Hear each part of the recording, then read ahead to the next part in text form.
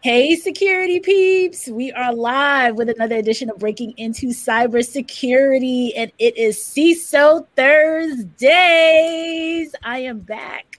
Thank you, James Azar, for taking over for me last week, sitting in the big chair.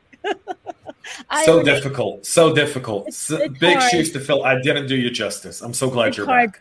It's hard being me, but you were awesome. I am Renee Small, cybersecurity super recruiter, helping awesome people, helping awesome leaders hire great talent. We have a phenomenal lineup for today. So we are going to go around, and our special guest is going to be the last person to introduce himself. So I'm going to go around to Naomi Buckwalter first. Hey, what's up? What's up, security peeps? Renee, welcome back. James did, I think, a great job. So I would say this week has been really good. I heard from 2 or 3 other people that I've been talking to, helping try to get jobs. And each one of them have gotten not only interviews, multiple interviews, but job offers. So it's happening. Things are happening. I'm so excited. I haven't reported it yet, Chris, so don't worry. That 221 will happen. We're going to meet that goal. Yes. It will continue to go up. Awesome. James Azar. Shalom from Israel. How are Israel.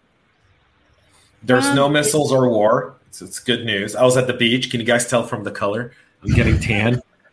Yeah. You're looking beautiful. Yeah. If I show you pictures of the beach, you guys are just be so jealous. We will be jealous. That's for sure. Yeah. Chris Follow, my brother from another mother. Howdy, everyone. Cybersecurity consultant and career coach here to help you all. And our special guest today, Alan Gwynn. I can't get over Chris's glasses. Those are probably the coolest glasses I've seen. Very, very cool. I'm from the Matrix, so he's been called all kinds of things with those glasses. Matt Murdock, Matrix, everything. So I would like to introduce myself. As most of you know, in the past week, I'm sort of like a relative unknown in this area. You blew up. I'm waiting for the drum roll, right? You're famous now. So before this podcast, I was a professor, and I teach primarily business undergraduates. So and I teach a lot of them. Have about 180 students a semester is pretty common for me. So it's a pretty big course, and so obviously I posted an editorial to the Hill, and if I could have gone back and wordsmithed that, I probably would, because I think there probably needs to be a little bit of context around it. I do want to lead off and say that I know some incredibly talented people who work in the information security area. There are people that have it in their DNA, and I think that's probably a requirement for being in that industry. But I also know some people who are paper credentialed. Hey, it sounds like better than doing what I was doing before, and I can get an impressive title and these sorts of things. So I know people at both ends of the spectrum, and to just be clear on something, no, you should not go fire your entire information security staff because 2 people share passwords. Okay, so I think that's important to say based on some of the comments I got, which, quite frankly, it was really unexpected. I did not expect the level of vitriol and personal attacks. So I've had a CEO reach out to me and let me know how horrified he was at the comment or at a comment posted by his CISO. And I've had, of course, a tremendous number of people reach out to me kind of privately saying, I thought you had some good points, but I didn't want to wade into the vitriol. But anyway, that's me. So, Alan, before you even go any further, I wanted to do two things. One, thank you so much for being here to talk about this discussion. The reason why we love having this show is because we often disagree. And at the end of the show, we're still all friends and we don't call each other names and we can be adults. And, I just want to set the stage and say, this discussion today is all about sharing opinions. And if anyone who else is going to come in, as people start coming in, I'll talk about it over and over again. We're going to keep it completely professional, sharing opinions, sharing your facts, and having some really great dialogue, which at the end, even though the discussion around the Hill article, became this big blow up. The one positive thing I can say I took away from that is that there was some really good dialogue in between all of that. So I just wanted to share that. And I know James and Naomi had a really good talk about it last week when unfortunately you couldn't, participate. So there were a lot of people calling in, a lot of people, making comments, chiming in.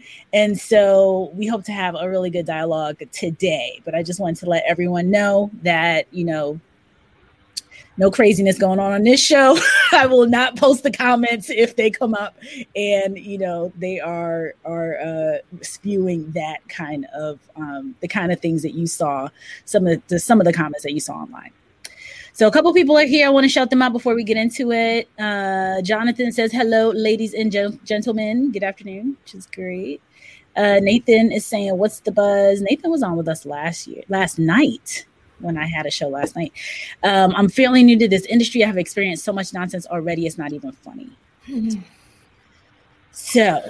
Welcome to the show. Yeah. It's definitely not. It's not just cybersecurity though. It can be like basically any topic that isn't inside the narrative that's currently in the, that's PC in the social world.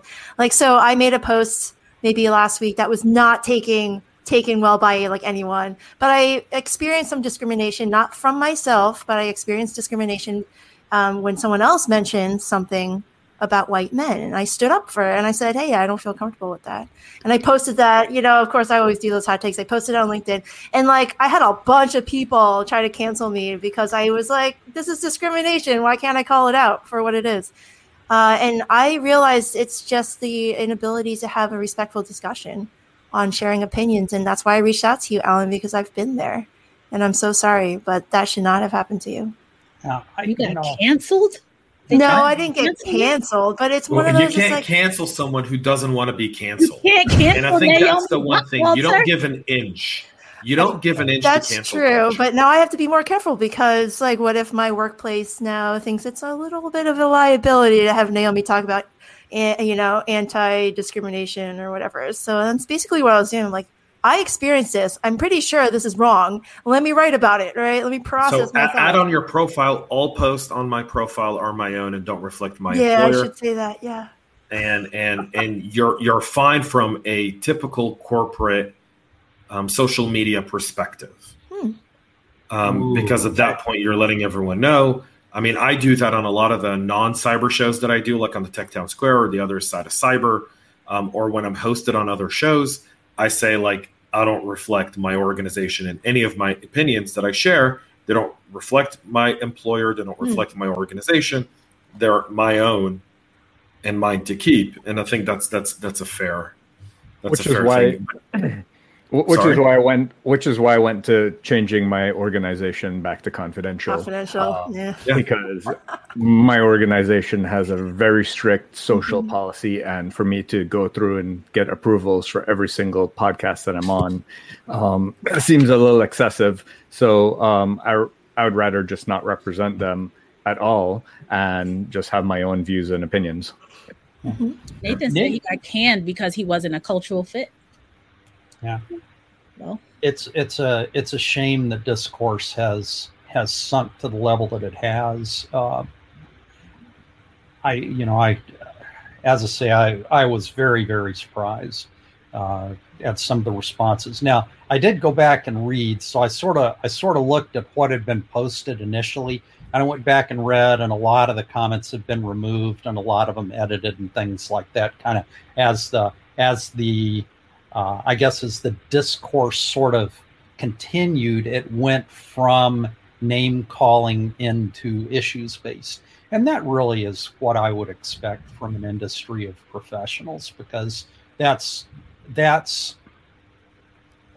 what I hope we're dealing with in the information security community. Nathan had a really good point, pointed out that it's not, and a lot of people pointed this out, that this is multifaceted.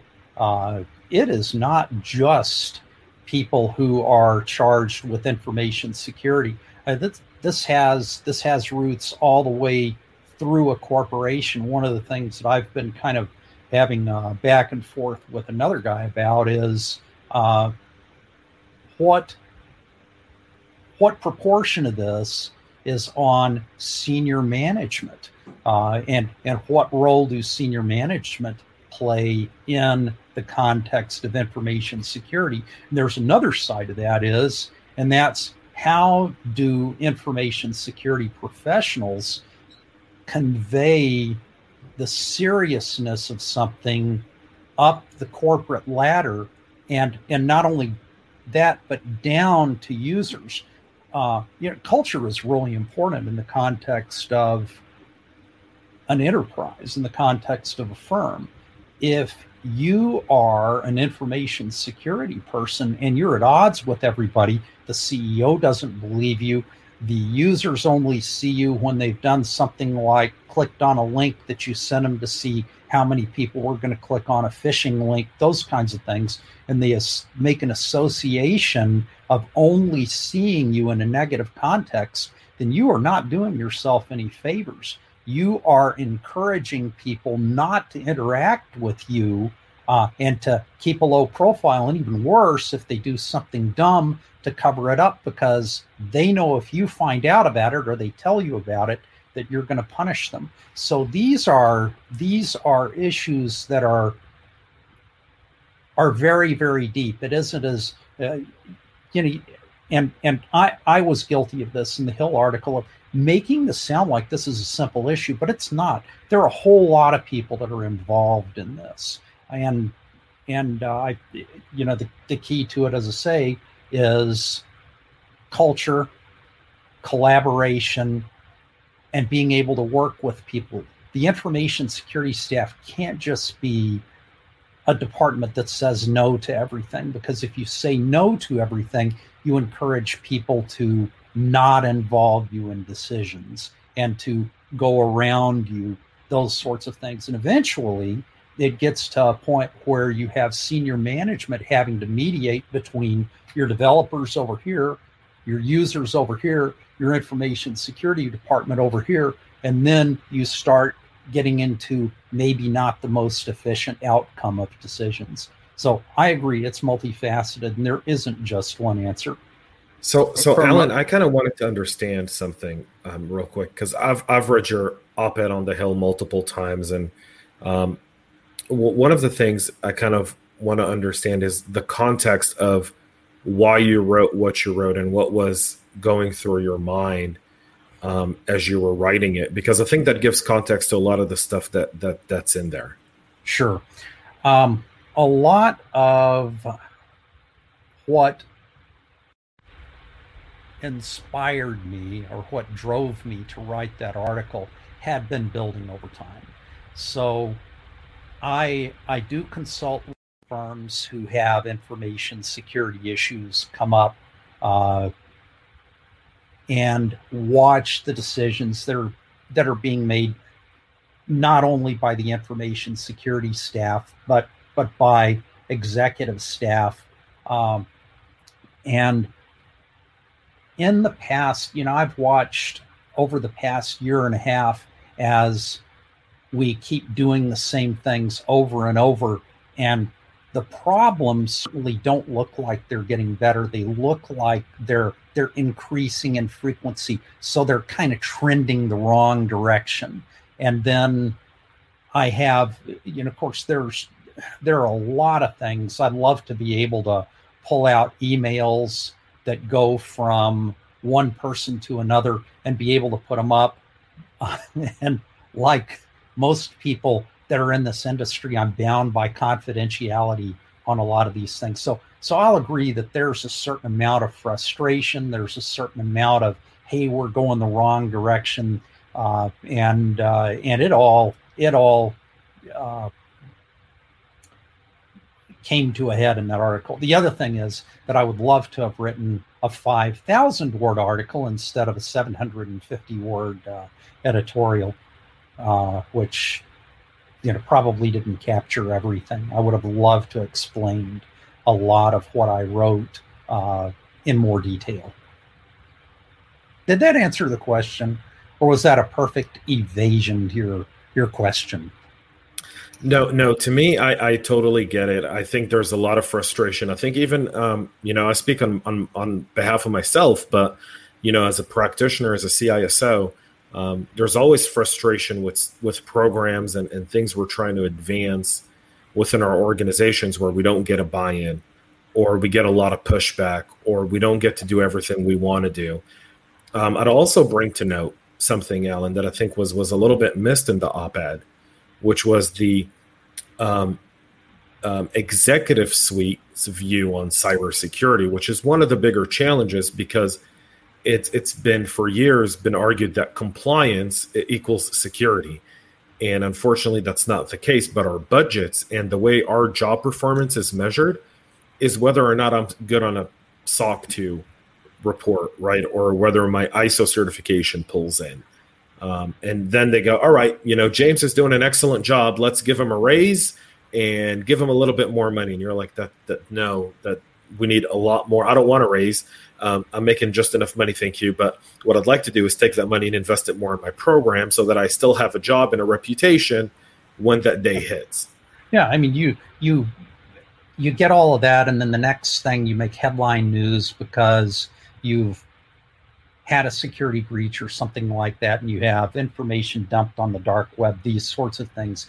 And you hit on something really important, James, and that is that sometimes it's communication with your CEO. It's communication with the C-suite. It's really important that they understand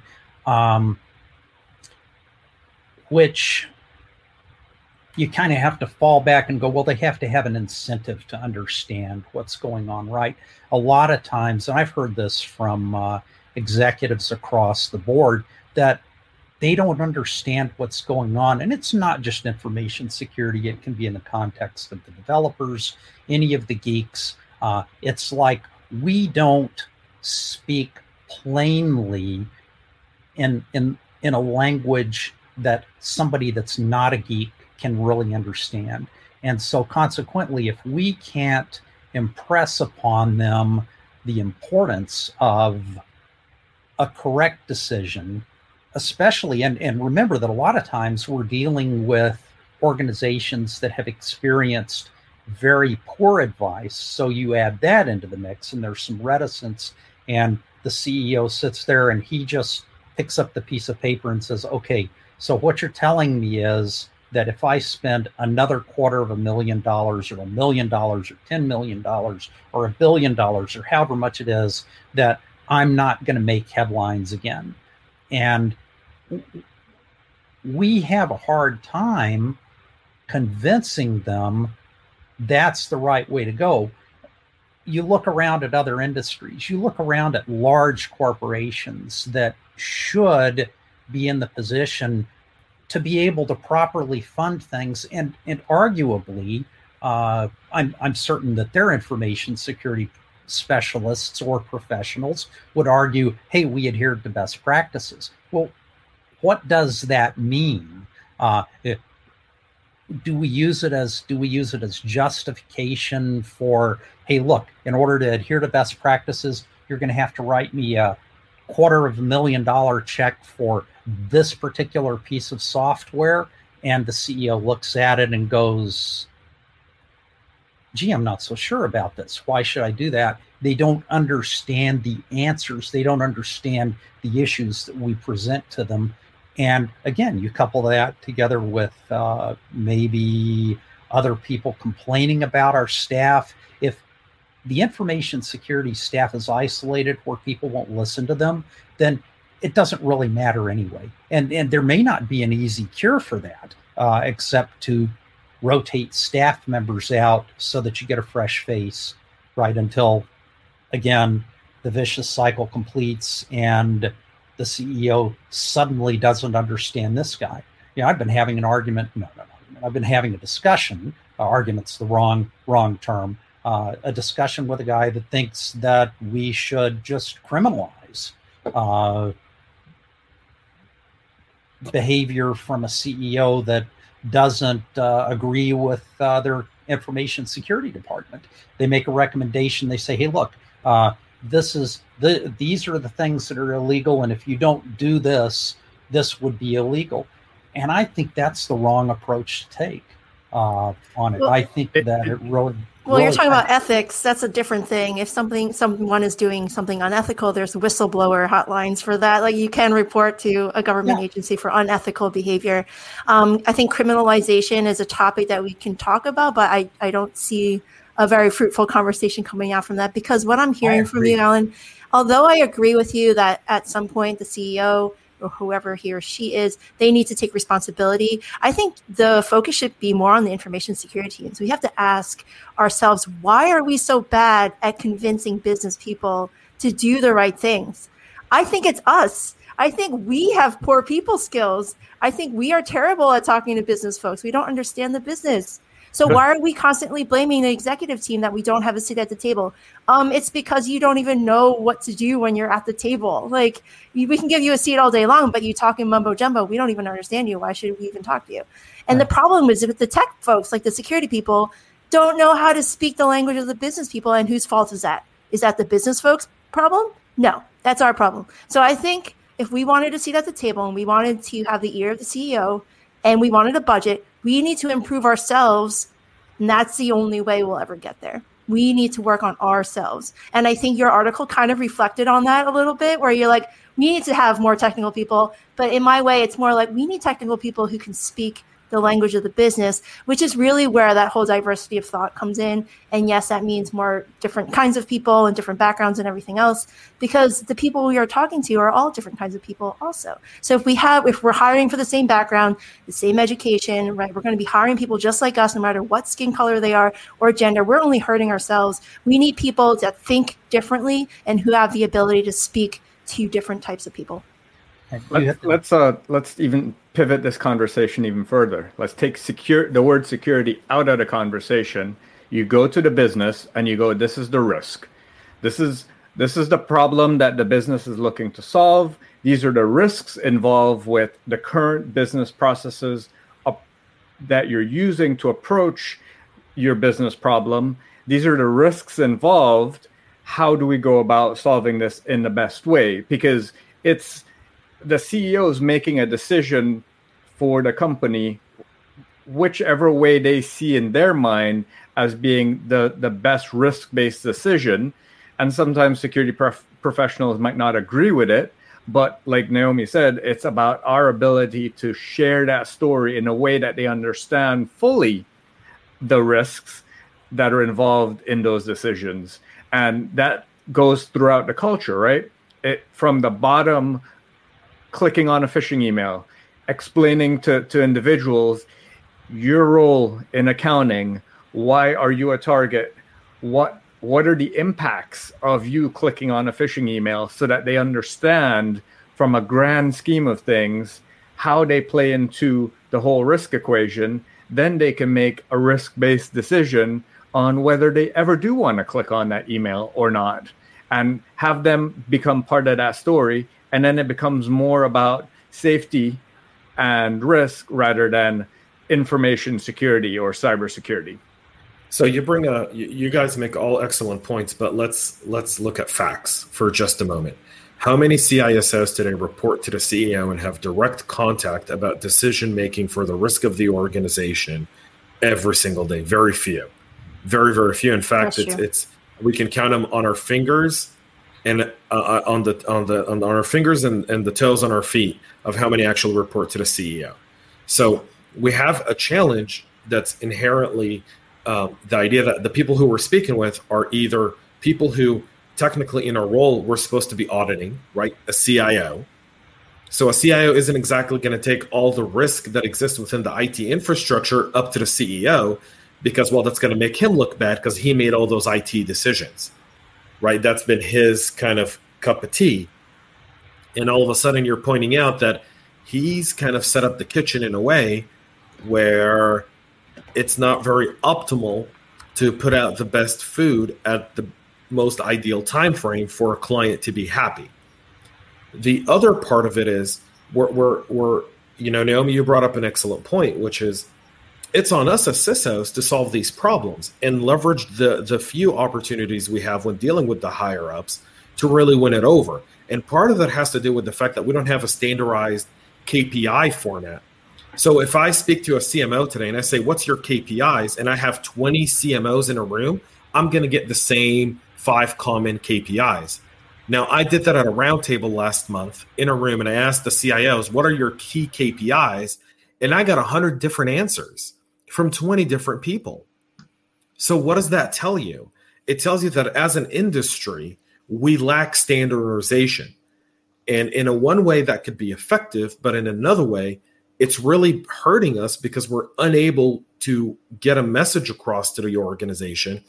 And then you've got what I like to call armchair quarterbacks, sitting back and going, you know what security needs? It needs more of this and it needs more of that. And these are people who've never, sat in a room and handled an incident, or people who've been selling and peddling snake oil for so long that they feel like if you only used me, all of your problems would be solved because you know what I do? I stop the bad guys. And you're like, yeah, that to me is just absolute, horseshit. And I'll stop there. So awesome discussion, everyone. A lot of comments here. So I'll go through a few. Night of Virtue says, good afternoon. Marie had some good comments. If the corporation doesn't have buy-in on keeping the network secure and safe, it can be really hard. That's when Alan was making his point earlier, from the senior management to use this until something really bad happens. So that was around the discussion around the budgets. Nathan says it doesn't pay to be sincere in the corporate world. However, to do the job well, we need to be very honest and clear about the job of protecting information. Couple other points. So far, again, from Nathan, I have met at least 3 CEOs that jumped ship from being a private equity consultant most of their careers due to cyber. Wow. Kareem was making a couple comments here. Well, Jeff said he agrees with you, Naomi. This is when Naomi was making her point. And Karine says, but Naomi, isn't that the point of a CISO? And aren't they the leaders who can change the culture in security? That's a layered question. It really depends on where they sit in the org chart. Like you can, I've seen CISOs report to like a VP of engineering. I've done that where it's just a complete conflict of interest and you're trying to change culture. And at the same time, like availability will usually win. So you're never going to get that same voice as if you were to report to it a little bit higher, or if you were given more responsibility and more ability to do your job. It just comes down to, I think, the org chart, honestly. But it also comes down to your personality as a leader. How many CISOs, though, do you know are okay with being behind the VP of engineering? Oh, 0. And just hiding in the shadows? No, not me. I would never. You can't. Never again. You can't fix things if you're in the shadows. Well, complacency, though, is a thing in security. And some are perfectly fine. And some are very complacent. Like they're like, I'm getting my, X amount of dollars a month. I'm getting my bonuses. Things are quiet. We're dealing with incidents. And as long as that keeps happening, I'm okay.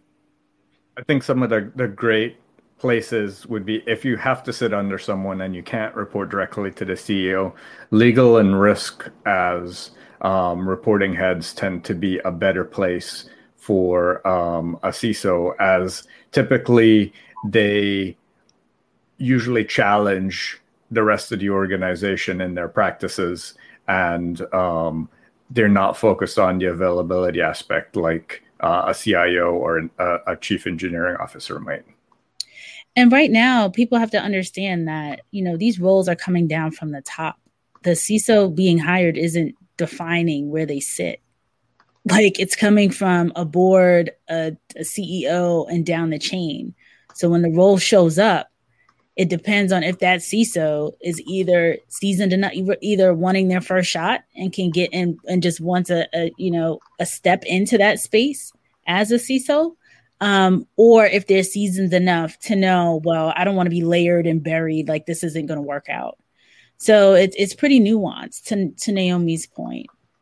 Okay. And again, it comes down to how well we present ourselves. Like, if we don't have executive presence, we don't inspire confidence with other C-level people, they're never going to want to share their power with you because you're just an awkward little tech person. Like, you can't speak like the rest of them. You're just embarrassing, right? So they're like, we would rather hire you to do a great job, but we're going to hide you because we don't want you representing the rest of the business.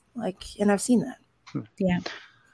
So Night of Virtue says, a valid point, Naomi. So this is Naomi when you were making your points before, but I think it would be valid right now too. A valid point, Naomi, knowing how to communicate with business-minded individuals is a required skill to get your point across. Actually, same point. Okay. I know Nathan has a couple points here, but I want to get to Jeff says something similar. Sometimes IT can come across a little condescending to someone who doesn't understand tech. Yep. So, when Alan was talking about the nerd, like propeller heads, like everybody, you're just talking and people not fully. Have you not heard that term? No, I love it. I love the visual. I get that a lot. It must be an NYU thing. Maybe. Well, leaders will say, I don't necessarily want a propeller head. Like, I need someone that can talk to the business, that can communicate. And this is what we talk about a lot of times. Bye, Chris. Chris has to go. When we talk about the quote unquote soft skills needed for these roles in security. And it's not all, hardcore tech. A lot of it is the communication style, the communication aspect, and not calling people dumb and being condescending and, Okay, so Merrill says training the employee to have buy-in as a user in protecting the company and organization. Nathan, the industry is having an upswing of business and there's a feeding frenzy of sorts. Alan, you want to add in something? Oh, I was just going to say, so buy-in is really, really important. If you go into a meeting and you propose something, it doesn't matter how good it is, how long you've worked on it. You may have spent 2 or 3 weeks coming up with the best idea on the planet. But if you surprise people, when you go into the meeting, chances are you get pushback. The magic bullet I've found to avoid some of this is to go around to other people that I know are going to be in this meeting in a couple of weeks and sort of pre-share my ideas with them and let them tell me, oh, okay, well, this is good, but I don't understand this. This sounds dumb. And let me explain these things. And then really consider the feedback before I make the final presentation. There's no better feeling than getting into a meeting with a vice president or a meeting with a C-level executive, and you pitch something like this. Hey, look, Chief, we're going to have to spend $150,000 on this piece of software and have every other head at the table going like this instead of sitting there looking like this. So as long as you get buy-in is not just lateral and above you. Buy-in is people down the chain. I don't know how many times I go into an organization where they have purchased, I won't name the vendor, but a large popular CRM package, and 90% of the people whose desktops it's installed on don't know what to do with it. They weren't part of the decision. They don't engage. And I think that a really good soft skill for a CISO or anybody in information security is to go around to users and say, what am I doing wrong? Okay, tell you, if you could, speak freely, talk to me off the record, tell me what I can do to improve the way you do your job, and then take those comments to heart and factor those in when you are working with a policy committee or anything else, because it's really good to have other people. Hey, it's not just me, the CISO, saying it. I've got everybody in the call center saying this is a good idea. That's a great position to be able to be in, and it's achievable. It is. Sometimes yes. Think of it like diplomacy, right? Yeah. None of the big decisions are made by when a president sits with another president. Those are all already done. What they're sitting there and doing is, so what'd you think of the lunch we just had? What do you think of that reporter over there? Right? She's really irritating. Right? Like, is that what they're saying? Or he's really irritating. Have you not listen to the hot mic between world leaders, and you realize that what they're never talking about policy or anything. They're talking about it's a photo op, golf or soccer or a restaurant or food or something, because all the other policy stuff is done by unelected bureaucrats who sit in those offices. And I think that's one of the things. So when Alan was just saying, like, you can't go into a meeting with an idea without letting percolate. I mean, I employ the same thing. We want to, do something with DevOps. Well, we have our DevOps evangelists, like our DevOps champions, go into the DevOps team, get them to look at a few different things, get their buy-in, get them to start pushing it up. Mm-hmm. Then we have lateral talks. And then when I'm with their leader and we're doing, our weekly or monthly meeting or whatever that is, now we're going over some things, and that's part of the agenda of a greater, broader scheme of things, because you do have to strategize in an organization. And I think a lot of CISOs fail in that strategy aspect. So we're strategizing the NIST framework and the CIS controls and building defense in depth and using really awesome, buzzwords like zero trust and visibility, which is a new buzzword that I absolutely despise. Right? Like everyone that sends me visibility now is getting invisible from my email inbox. Like those things that come in there, because people are going like, I can solve all of these different things, but we really need to think like diplomats in the way we do security, and we got to evangelize. That's why I hired a marketing person for my cyber awareness team, because I need someone who's going to create campaigns about security within the company that are going to be really, really appealing. Genius. It's all about that security culture and that mindset that security is everyone's responsibility. I know James hates that phrase, but you're right, Alan, you're absolutely right. Like, if we want to get things done, you need to work across teams and build relationships. I think I know exactly why security people don't like doing that, though. And I will just say it's because they tie their identity so thoroughly to their jobs. And they feel like no one else can do their jobs. So they're like, I'm the only person who can do this. I'm the security superhero. And they go around doing all the security things, not knowing that they're making their lives a lot harder. And they're unwilling to know that, like, they're unwilling to even feel that other people can understand them. Right? I don't know what that means. You know what? It's Knight of Virtue makes this comment. Sounds like a great point. Promoting your idea to other managers before a meeting can help others buy in and help a CISO clean up their presentation. Mm-hmm. You would think, I'm hearing an echo. You guys hear this echo? Yeah, it's coming from you. Okay, now? It is. Okay, so you guys can go ahead and keep talking. I have to keep talking. Wait, what was that? No, so here's I'll be a Renee for just a moment. Knight of Virtue says, sounds like a great point. Promoting our idea to other managers before a meeting can help others buy in and help us to clean up their presentation. You should be doing that before a board meeting, by the way. Like, I meet before a board meeting with every single board member. I want to understand a little, like, there's no shame in going to a board member before a meeting and saying, what are some of the concerns you're going to bring up at the board meeting? I'd like to be ready to address them. No one in the board wants to catch you blindly and set you up for failure, but they all have concerns. So understanding from the board, like, what are some of the more pressing things, speaking to the audit committee, if you have one, about what are we looking for this year from a risk perspective? What are some of the things that are really challenging us that I can address? And then what are some of our business goals? So when you tie in your presentation to the business, you're going to win every single time. And it still mind boggles me that we're having this conversation, like mind boggling. We've been having these conversations for so long.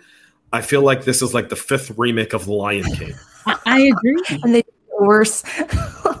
It's unbelievable. I mean, like this time, only this time Scar kills Mufasa by just biting him in the back of the neck.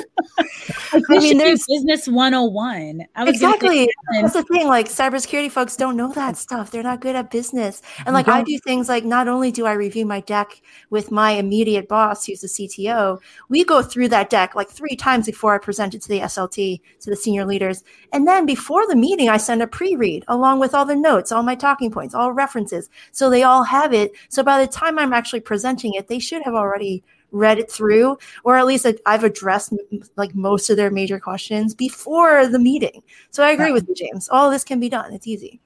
And the nice thing about it is if you sort of share it with people that are going to be in the meeting, both above you and below you, they'll help you out. If you get a brain block or something like that, or somebody else poses a question, it's nice to have somebody else answer that question so it looks like everybody's on the same page, or you hope everybody already is on the same page, right? So I just want to point out something from your op-ed. You talked a little bit about standards, and you mentioned NIST and CIS and a bunch of different things that were in there. And the one thing I will tell you is the more you talk about the standards you use, the more your adversaries know how to come at you. Yeah. That's right, that's why I use this term, and I got ridiculed for using the term holistic. Okay. I like to see people doing different things. I like to see people being creative. I like to see a network guy. If you see something going on and you see a large amount of traffic hitting the server and you don't exactly know what it is, gee, wouldn't it be nice if you had permissions to get in there? I'm not talking about willy-nilly giving out administrative credentials, but if you had the position to be able to go in and examine the server and go see what's running on that particular port, see what process is there, go talk to different people. So I'm a big fan of not doing the same thing all the time, because as you correctly point out, James, if you do the same thing all the time, all I have to do is win once. You got to win all the time. And so if you're changing things around, doing things a little bit different, involving different people, making changes, and trying to pursue information security smarter with more buy-in, leveraging the culture that you should be leveraging, I think you hedge your bets and keep your company off of the front page of the AP News. Yeah. Comments. Now I feel like we're both echoing. First time, Night of Virtue says, first time catching this podcast, and I feel very informed thanks to all of the constructive discussion. However, the CISO position sounds like it has a lot of politics to deal with. Welcome to the role of a CISO. Yes, sir.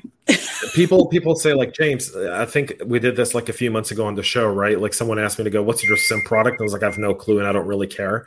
Like, I could give a rat's tail what SIM product we use in my I don't have time for it. I got to play politics across my entire organization all day long. I'm an ambassador. So I'm going to have to quit reading Nathan's comments because I'm just laughing. I think he has some of the best placed comments I've ever seen. He does. He was very engaged. I'll read them all at once when we get to them. So Marla says, when we were talking about the presentation decks, she says, I come from the military background. We have pre-meetings before having the big meetings so that we're all on the same page, and that we go through it to make sure I can pronounce the words, have a story, or have a backup in the room, just practice. It's like standard operating procedure. And Merle continues to say, meetings on meetings. Yep. Lots of politics. And Knight says, I'm not signing up. He doesn't want to be a CISO anymore. When people tell me I want to be a CISO, I look at them and I seriously ask them, I go, why?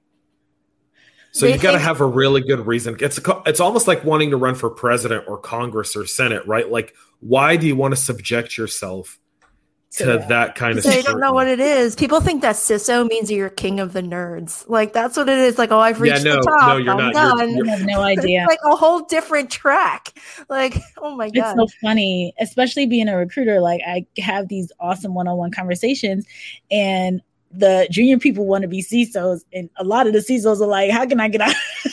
What else can I get into? It's so funny. Okay, so Merle says she has a poker face. Okay, let's go to some of Nathan's comments. Nathan has some really good comments around here. He talks about nonviolent communications, how it helps a lot. Oh, Merle, this was a great comment too. If we stop thinking us versus them in the same company. Can we do that in the same country, same community, same society, same industry? Could we?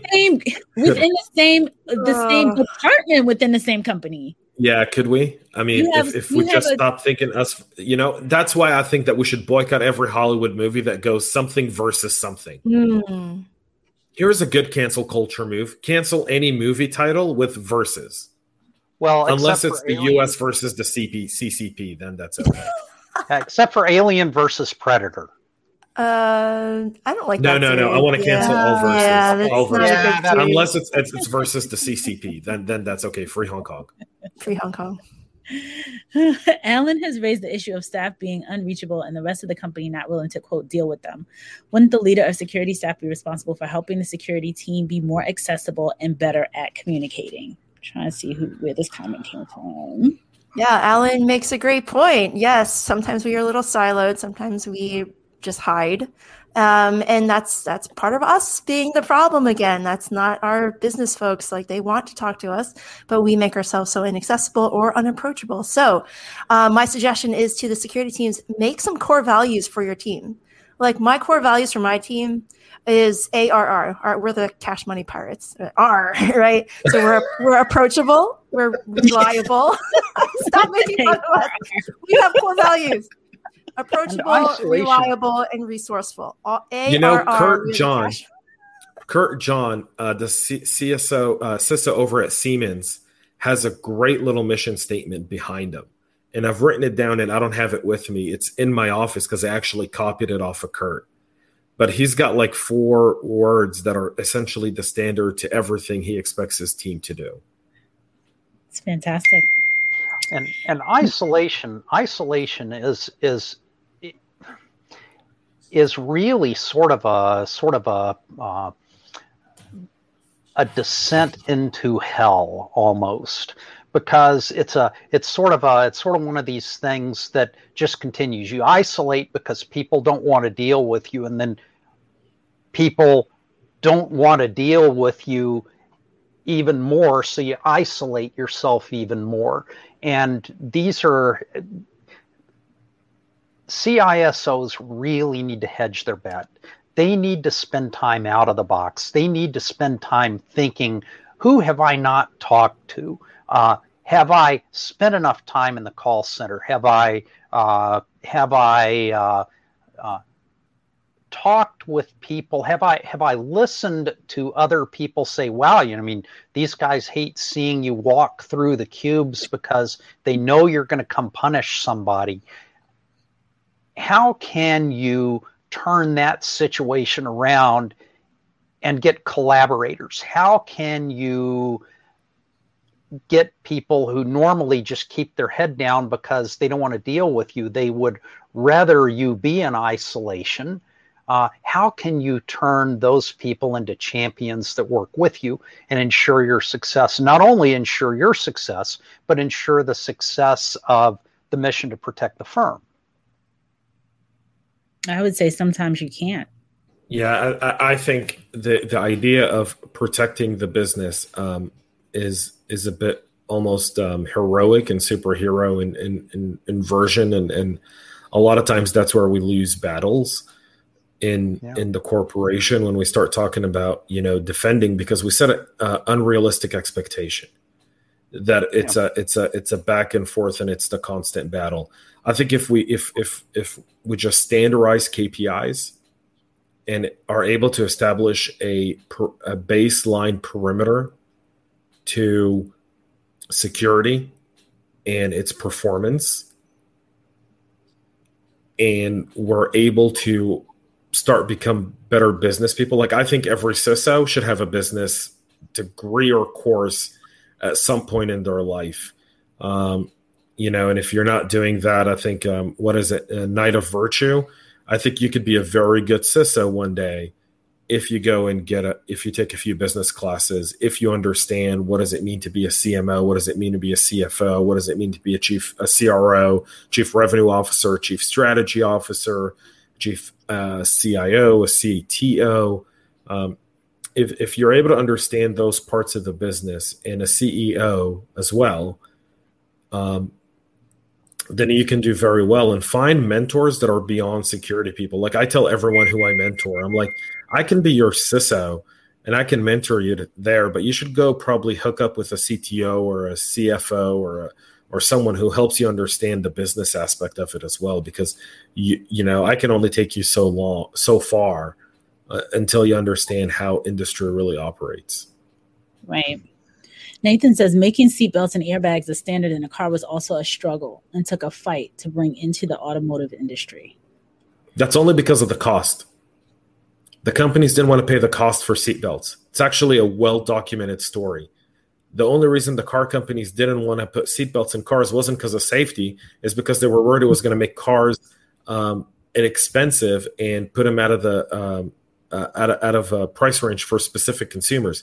True story. Look it up. I mean, I believe you, but so would dead drivers. You're not going to be buying cars when you're dead from a car accident. So true, but back then people were dying from car accidents. It was completely normal. By the way, back then people were dying from the flu. That was also completely normal, and the cold, and that was completely normal as well. Today, if someone dies from the flu, we go, he died from the flu? I know, that's a still thing. I just want to point out that in 2020, 0 people died from the flu. Thank masks. Yeah, they work. Yeah. Masks work. Yeah. Well, it's all about capitalism and profit. Like, did you hear about the Colonial Pipeline? The reason why they paid the ransomware is to get their billing systems back online, because they didn't want to people to take gas without paying for it. So people had accidents. So they filled up their cars with gas, and then they put the buckets and stuff, the open containers with plastic gasoline. And you know how many people died because of that? There are a few people who died because Colonial Pipelines decided to lock out their systems so people couldn't get free gas. Are you kidding me? Well, it's not so people couldn't get free gas. It's so that all the gas stations down the line couldn't take free gas. I mean, but that's a so that's a media problem. Right? Had the media said they're shutting down the pipeline, not because the pipeline's at risk, but because the system that's under ransom is their billing system and they can't bill. It's like toilet paper when COVID lockdown happened. People went and were buying, I saw pickup trucks full of toilet paper. The scarcity mindset. I know. Doesn't make any but sense. People died because of these decisions that the Colonial team made. Think about that. People died from this. And then again, so you can blame Colonial for that, or you can blame people who used plastic bags to fill gasoline. Some people are just helpless. Yeah, it's the same thing as I know people today who haven't bought toilet paper in over a year. I know some people actually won't be buying for another 2 or 3. Yeah, I'm like, you should have bought Bitcoins, man. So I think toilet paper has a shelf life, right? So I think some of it's going to go bad. Does it? So they're going to have to buy in a year. I don't think. Does toilet paper have a shelf life? No. I thought toilet paper. I'll tell you, man. I've been on airplanes where I hoped toilet paper had a shelf life because that stuff was like sandpaper. Okay. More comments. Karine says, a car maker, so she's saying exactly to you, James. Car maker named Tucker had tons of safety features and Detroit ran him out of town. Boom. Mic drop. Capitalism kills people. That's it, son. It's all about the Benjamins, baby. If we could put Biggie right here, it's all about the Benjamins. I will say capitalism's done a really good thing. America, best society ever, but we're now in this place where there's such wealth inequality that people are scrambling over the little tiny scraps that the corporations are leaving us, and companies like Amazon pay $0 in federal taxes every year. That to me feels really wrong. There's got to be something wrong here. Anyway, sorry. Co-opting You know what's wrong is the fact that we can't get one government or one organization to create enough deterrence to lower the amount of cybersecurity incidents we go through. We have zero deterrence. Zero. Well, zilch, and part of that nada. Part of that is incentivized. Part of that's incentivized by class action lawsuits, right? I mean, you create an industry that goes out and files class action lawsuits with the eye on getting attorney's fees, and everybody else gets a coupon for a year of free credit monitoring service or something like that. If so we wade kind of into the political here, but there was write your op-ed in The Hill. That's about the most political publication possible to write an op-ed. I should have had my head examined when they. You should have had your head examined. But I like The Hill. I like The Hill. Oh yeah, fair and balanced. It's fun to it's fun to read. But if you look at it, there was a piece of research that was published, I think it was a year or two ago, and I tried to find it. And of course, when you try to find a piece of research, you can't find it. The number $2,600 kind of sticks in my mind, which is the average cost that someone in their 20s, or that's the average cost of having their personal information breached. So if you find a company $2,600 per breached record,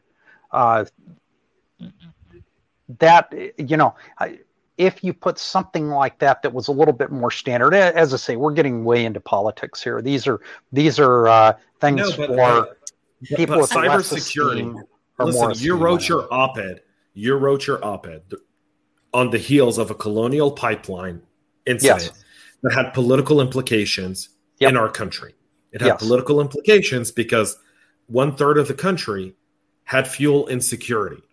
Yep. Now, you had people run out and get it, but 1/3 of the country isn't even dug when, what is it, like 1 out of every 5 kids has food insecurity? Or is it 3 out of 5 kids have food insecurity today in our country? So when you run out and you buy a bunch of Twinkies and you decide to throw them away, there's some kids that can't or have never tasted a Twinkie because their parents can't afford to get them one. So just think of that for just a moment, right? The Colonial Pipeline attack brought up a bunch of political discussions. And now, you've got, people who understand nothing about anything wanting to create all these different pipeline security regulations that mean nothing. It's just another set of compliance that increases the cost of doing business. And that cost is going to go to who? To you, Alan, to me, to Naomi and to Renee, because our fuel costs are going to go up because they're going to start charging an extra 2 cents a gallon, right, to deal with compliance. And that's a problem, right? What our government needs to do is say, okay, you want to do a ransomware attack on our critical infrastructure? We're going to create a deck of cards like we did when we were hunting down the Al-Qaeda, right?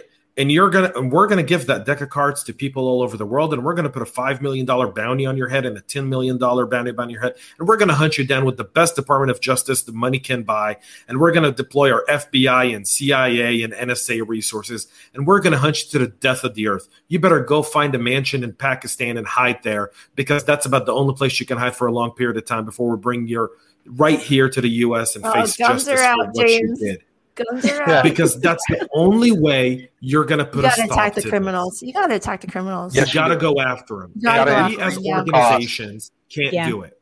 Yeah, you're right. If I do it, if I go after someone who breaches my network and I hack them back, I face jail time for computer crimes. It's ridiculous. Yep. Make it make sense. We are at the 1 hour mark, and we knew that this was going to be a lively conversation. And it has been. And it has been. So unfortunately, we can't get through all the rest of these comments. Naomi had to run. Alan, thank you so very much for joining us today. Thank you. Awesome. Yes, Alan. Thank you. Thank you for writing an op-ed that brought about a discussion. And sorry for all the personal and unprofessional attacks from a lot of practitioners. I, on behalf of all of them, would like to apologize. They don't represent all of us. There's a lot of good people here who enjoy other opinions. So we've got a good discussion going. How long is the good discussion going to keep going? As long as the new cycle is fresh. Yes, exactly. As long as someone still makes money off of Colonial. Right. Right? The moment people stop making money off of it. More and more. Yeah. The moment people stop to make money off of it, it's no longer interesting. Yep. Can we answer this question? Yeah, I think it will wrap it all up. So Arturo says, good afternoon. What specific preventative procedures or guidelines would have been appropriate to better prevent the Colonial Pipeline hack? Thank you. So can I take this one? So please? Yeah, I've actually geeks do a lot of things, as everybody points out. I'm a scuba instructor. I'm also a pilot, and I get asked, where is the safest place to sit in an airplane? And I always answer that with, well, tell me what kind of accident you're going to have, and I'll tell you where to sit, right? And it's sort of the same thing. We don't really know all of the ingredients that went into the Colonial Pipeline hack, and we're not likely to find them out absent court action, right? I mean, maybe we'll get lucky and something will get put in a court filing, or somebody will expose a deposition or something like that. But I guess the best way to answer that question is, just don't let it happen. So how did it happen? I don't know. We know it's a ransomware attack. We know that the ransomware attack itself was not targeting the pipeline operations. They didn't target OT, they targeted IT. We know that, and what they targeted into IT was the billing system, meaning it was predominantly financial. They were hoping to be able to get quick ransom and put together the restoration without having the major impact that it did. And that's why DarkSide has gone dark, right? Because essentially now they're being they're persona non grata almost anywhere and everywhere. And again, that's part of going after the criminals who do these types of attacks. Yeah. I will tell you that based on some of the stuff I've seen, and I've been privy to some stuff, it's just bad IT management. Yeah, and you got to look for the anomalies on the network. You got to look for the stuff that you can't explain. You have to look at the network in context. What should be going on? Wow, how come it's taking so long? Because they had someone with a liberal arts degree doing it. Yeah. You know what I was going to say today about liberal arts? Humorous. This is so funny. No liberal arts today. So Alan, inside joke, or now not inside. Now it's not. Now it's not. James talks about liberal arts degrees every week. And as we were talking about the communication style, I was going to bring up the liberal arts degree folks have, they have that down pat. They understand how to learn, how to communicate, all of that. They also know how to draw and, share feelings, and it's all wonderful and great. That's right. But look, Mr. Ransomware Hacker. I get it, Mr. Threat Actor. You want to hold us at ransom, but $5 million? Listen, I'll give you 1 million and 4 drawings. They're really nice. They can negotiate. Someday they'll be worth money. Yeah. Oh my God. You can NFT these, and if you put them in NFTs, they might end up being worth some money later. There you go. Yeah. So, folks, this is the NSCSO Thursdays. Thank you so much, Alan Gwynn, for being on with us today. Thank you, James Azar, for being who you are. Naomi Buckwalter. For being who she is.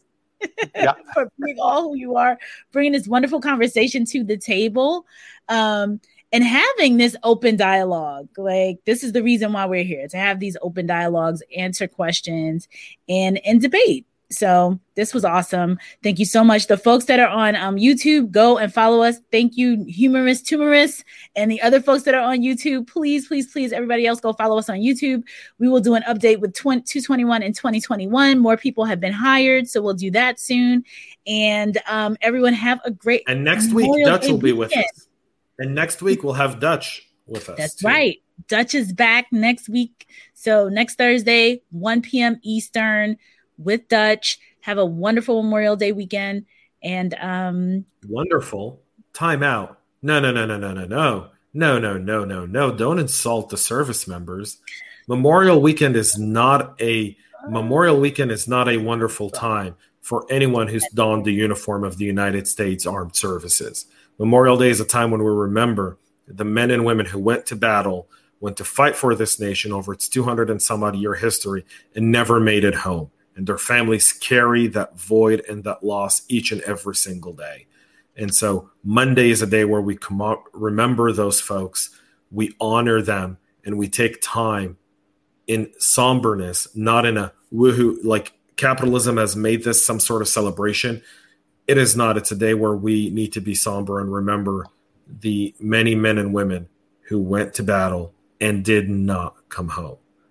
And so if you're by a VFW, if you see a service member in uniform this weekend, say thank you. That's all they want to hear, right? That's all anyone wants to hear is thank you. I'll be doing a challenge on Monday, FYI. So I'm going to be doing 22 push-ups on the ocean. That's 22 a day. That's 22 service members a day that commit suicide. That's a pandemic in our country. There's no timer on CNN or NBC for it. These are people who volunteer and go out and don the uniform, and they and then they come back and they don't get the help they need, and they're neglected. And that's why I did the Wounded Warrior fundraiser.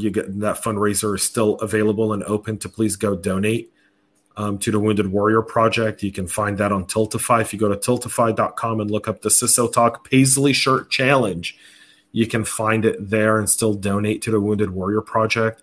Every $150 that you donate gives service members with PTSD some sort of therapy. And thank you for that. John and Marley, thank you for your service as well. Yeah, visit a military funeral, go to the military cemetery, buy some flowers, even if it's one single rose, and just go put them there, or have your kids draw the American flags and go buy a bunch of small American flags from Hobby Lobby and go put them at the graves of some of these brave men and women. It's very difficult for me to be in Israel for this Memorial weekend because I'm typically with my brothers and sisters who we served with, and we go and we do a roundabout and we visit a lot of the families. And this year I don't get to do that, unfortunately, because of a family commitment I had here in Israel. But I will be with them. I'll be doing 22 push-ups on Monday, the Mission 22 Challenge, 22 push-ups for 22 a day. And then I'll be jumping into the ocean water, reminding everyone that there are veterans that need help. And so I'll be taking on a challenge as well. 22, go do it. Donate, to veteran programs, Wounded Warrior Project. There's a bunch of Gold Star families that do need help. Go volunteer at the VA, go to a local VFW, give up your first class seat on a flight over the weekend to a veteran. If you're flying first, and give them some comfort as they're going home for a multitude of reasons. And they're often flown in the cheapest class with the cheapest seats. And if you see a soldier in the middle aisle, that's because that's how much our government feels worthy of their service. So help them out. Thank you for that, James. All right, folks.